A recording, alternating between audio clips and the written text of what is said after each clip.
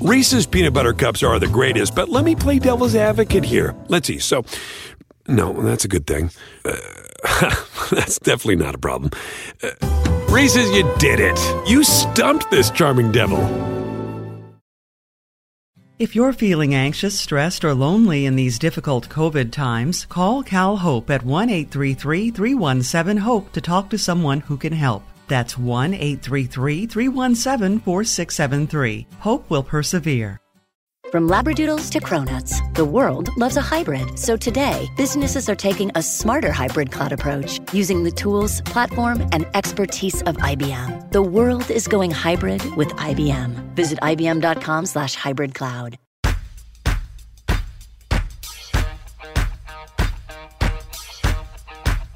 And we're happy to have Vince Coleman here on the show, former Rookie of the Year, of course, great with the St. Louis Cardinals, New York Mets. And Vince, thanks so much for being part of the show today. I really appreciate it. Thanks for having me. Great to be seen here in lovely California, San Diego. All right. Before we get into baseball here, I know that you're a very big football fan as well, and big fantasy week for me. I got to make some really big decisions. I may have to lean on you for these. A lot of people don't realize that how I was submitted to go to college was on a football scholarship. You know, out of high school, I walked on, didn't really have a college to go to, but my mom told me I wasn't going to be a product of my environment. So, you're going to school, boy. So, while I was there, I said, okay, I'll walk on the football team. And I tried out for the football team, and I became All-American punter place kicker. I had a cousin in the pros, Greg Coleman, that punted for the Vikings for like 10 years, and I was following his footsteps. And that was my inspiration, is to be a punter and place kicker. I was brought into camp in 1982 by the Washington Redskins. Bobby Beathard was the GM, but when I made a mistake when I got there, I ran back-to-back 4.29 40-yard dashes, and he was going to make me a wide receiver. And I said, well, you got to let me punt a little bit there. But in 1982, they had a kid named Jeff Hayes that went on to win the Super Bowl that year, and he was a punter. He averaged 36 yards, and I always say that if I was given an opportunity to punt, because I carried a 43-yard average, in college, but never got that chance to really play in the pros. But that was my ambition, was just to be a punter in the NFL. So I'm a big football fan, and so I watch football every day religiously on the weekend. So, you know, you having that fantasy camp there, fantasy league there, you know, so I would love to be a part of it one day. So keep me posted. No, I will. I'll get you in the league for sure. One of our leagues next year, no doubt about that. You know, when fantasy baseball is very popular as well. And I got to say, historically speaking, I mean, there was Rickey Henderson, and then there was you in terms of stealing bases. And honestly, you took that thing to the... Only because Rickey was in the league before me. It was Rickey, then me, you know. Yeah. Then I kind of caught up with him. Yeah, but come on. But you took stealing to the next level. And so this is what everybody wants to know in the reality of baseball. And why you're not coaching this, I don't know, and I don't get it. No one wants to steal anymore. No one's interested in it. Year-to-year basis, it doesn't happen. Don't look at me like that. It's going away. No one. Forget about stealing 100 bases. That's long gone. That's long gone. But we can't even find guys to steal us on a consistent basis 40. Like, there's one guy or two guys, and the days of that are just gone. What's going on? It's the want to factor. It's how many guys want to do it. You know, I say this: knowledge builds confidence. Confidence makes you play fast, and when you play fast, you kick ass. So those are some of the things that I learned early in my college days, and especially when I got into the pros. Was that Don Blasingame taught me the nuances on how to dissect, analyze pitchers, capitalize off their mistakes. So going into that ball game, I knew when Jim DeShays, Bruce Hurst, Zane Smith, Frank Viola, Fernando Valenzuela, I knew when they came set, and I'm talking about left-handers, when they was going home versus going to plate. So imagine if you was a hitter and you knew a fastball was coming versus off-speed pitch. You know how confident you was. You know, so I tell all these young kids that all the confidence you have coming out of high school when you was in Little League, now the same confidence, I need that same confidence once I get on base. You know, so, but the thing is that guys come out of these club balls and travel teams. Base running is not emphasized. Base stealing is not emphasized. There's more emphasis put on the launch angle and exit velocity, how you play defense and hit home runs. But, you know, I'm the how-to coach. You know, if you come to me and want to know how to steal bases, I can teach you how to separate and gain distance on the first step. I can teach you how to read pitches and analyze off their mistakes. I can teach you how to get that big, aggressive secondary, primary lead to force that pitcher to have that same body language every time. Because when there's a guy that's a base stealer that's a threat, it takes so much pressure. It puts so much pressure on that pitcher because now he squeezes the ball. He don't throw the the good sinkers and sliders, that are necessary to be consistent enough. But you have to have that body language and consistency for that guy that want to get out there and compete. It's about competing day in and day out. And all the guys you think back, that was great base stealers. You look at Ricky Henderson, Tim Raines, Lou Brock, Jackie Robinson, myself, Willie McGee. We was all football players. So you had those instincts. You didn't want to get hit on the football field. Or you was a Tony Gwynn, he was a great basketball player. So he had the instincts, and he was focused. He was daring. He was adventurous. He was anticipation. So those are the things that you need to have that consistency as a great base stealer. Now, why not bring you in to a Major League Baseball team as a coach or a manager right now, and you work with 4 or 5 guys in the big leagues, and those teams that aren't willing to go out there and spend the money on exit velo and spend the money on launch angle and roll out 3 or 4 guys that can just run like the wind, like Kansas City promised us last year, but I don't know. They ran a couple of guys there, Mondesi and Merrifield. But why not bring in Vince Coleman to make that happen? And in our fantasy world, we know right away. They bring you in, we know where we're getting our steals. Well, I'm available. I'm definitely available. But you got to have that guy that multiple talented kid that wants to go out every day in and day out. You don't have to be fast to be a great base runner. You got to be smart, alert, focused, and concentration and anticipation. As I said earlier, guys that go from first to third, go when balls in the dirt, score from second on base hit, win more championships. A guy that steals bases put that extra dimension into the offense that a lot of teams doesn't possess right now, because you don't have that gritty, that hungry, that guy want to take it to the next level, to take that risk and chances. I think this day and age, the teams are being made up with it. They don't really weigh too much on the base stealing standpoint to say that that's going to manufacture runs. It's more of the war, the wins above replacements. When you make outs on bases, it's a discredit to your offense now. We don't want to take that risk.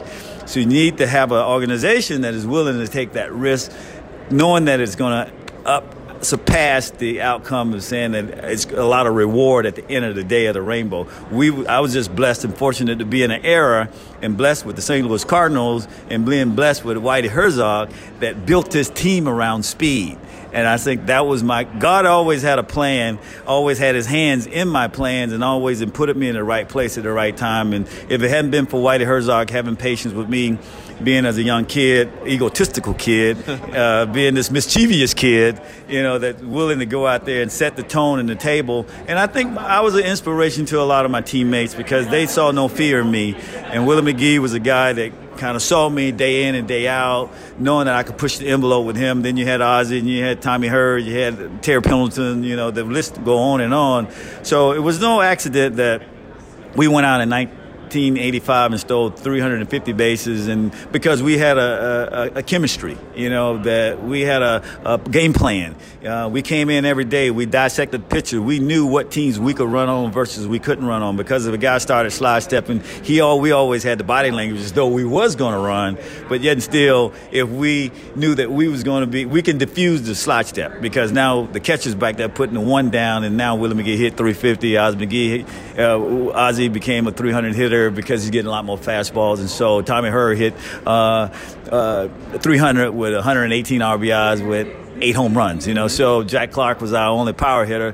He didn't need no help. He could hit anything out of the ballpark to right to left field. So we just had a whole chemistry of how we manufactured runs. But the biggest thing, you had that catalyst at the top of the lineup by setting the tone by that base stealing threat. We're here with Vince Coleman, one of the best base stealers in Major League Baseball history, Rookie of the Year. How do you see the game now, Vince, when you look around? And I know that you're here at the winter meetings, and the game is certainly changing a lot. The money is getting a lot bigger, certainly for some of these players, too. Man. And, boy, what would they have paid you now? I was born too soon. To see Strasburg go out and sign a $240 million contract, wow, if I'd have had 1 year when they stole 100 bases and I did it 3 years in a row, man, wow, I could have demanded the market. It's just a different era doing day and time. The game is more based on, pitching and defense and power hitting, so it's not based around speed this day and age. So to me, the game is pretty boring. It's not as exciting. It's not as electric. How many guys that I would pay to go see a game? I see Mike Trout. Mike Trout is a complete ball player. The best player I seen that with my own eyes was Barry Bonds. I mean, he could completely do everything, hit home runs, steal bases. So those are the type of excitements that I like to see, that when I come to a ball game. Do we see that on a consistent basis that every team, because back in the day, every team had a catalyst at their lineup. You had Otis Nixon, you had Kenny Lofton, you had Vince Coleman, you had Tim Raines, you had Ricky Henderson, so you had someone at that team that was exciting, that going to jumpstart. You knew that if they got on base, they was going to attempt to steal a base, and that's what makes it much more fun, appealing to the fans.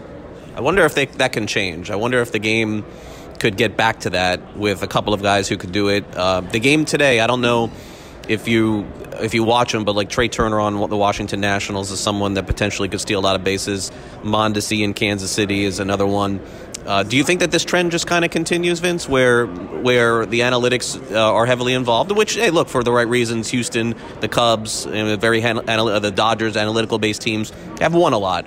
Do you see anything changing anytime soon, or are we just safe saying 100 steals for Vince Coleman? We ain't going to see that ever again. Well, I love when someone is challenged and break my record, then my name is in the paper. I love that. But someone asked the question, how come there's a lack of minorities in the game of baseball right now? And then I say, well, if you go back to all the major cities of Chicago and St. Louis or Jacksonville, Florida, where I grew up at, or you go over to St. Louis and you go into the Boys and Girls Club or the YMCAs, and you see baseball is not even an option there. They're not even being offered there. And you go to the parks where we all grew up at, it's not even baseball oriented, but they are offering football, they are offering basketball right now. So they're looking at it at that young age, is that, this is instant success. You go straight to the pros. They don't have time to say, okay, go into the minor league. Now, Major League Baseball has come in and brought these youth academies, and they're being all inserted into Kansas City and Memphis and LA and Houston, which are good, but they're controlled by the club teams.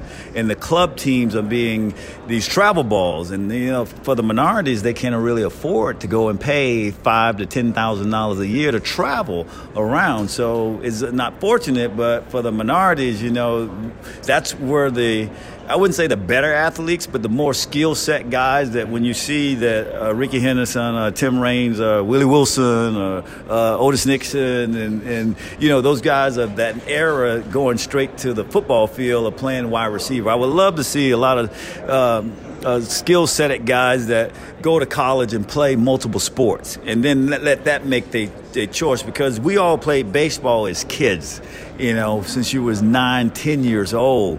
These guys don't get that opportunity to play at that level, so now you see the majority of them going straight into football, and it's basketball, and being omitted to play baseball at their young age. So it's a burning desire that we had ever since we was, 10 years old, that kind of like, and that's why I choose Florida A&M to go play there, because they was a school that allowed me to play both sports in college.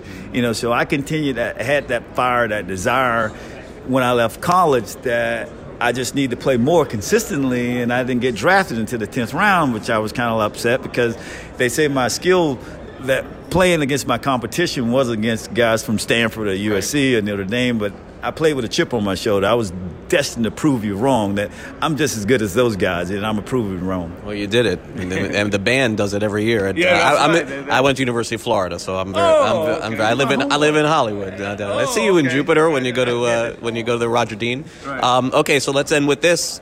Make that fantasy football decision for me this week. Okay. Tom Brady against the Bengals, or I got to go with Winston against the Lions this week. Make that. Vince Coleman's making a fantasy decision with me. Well, Tom Brady, you can never go against Tom Brady. I mean, Tom Brady's history speaks for itself. But for the last 2 or 3 weeks, I've been watching them. The offense is not clicking. He don't have that guy on that wide receiver spot that can separate and gain distance, that he can go deep, long ball. Only guy he has right now is Edelman, where he can get open, from time to time, give him 5 and 10 yards. But he need Gronkowski out there, man. Gronk need to come back. So if I got to pick right now, Winston has tons of interceptions, but he go 400 yards every week. So if you're a fantasy league guy, I got to go with the guy that's go give me 400 yards right now. So I got to go with Jameis Winston. All and right. He's a Florida boy, at the Florida State. Florida State, but I'm a Gator. I don't like that. All right, there it is. Vince Coleman with us, and we'll be right back. If you're feeling anxious, stressed, or lonely in these difficult COVID times, call Cal Hope at 1-833-317-HOPE to talk to someone who can help. That's 1-833-317-4673. Hope will persevere. If you're feeling anxious, stressed, or lonely in these difficult COVID times, call Cal Hope at 1-833-317-HOPE to talk to someone who can help. That's 1-833-317-4673. Hope will persevere.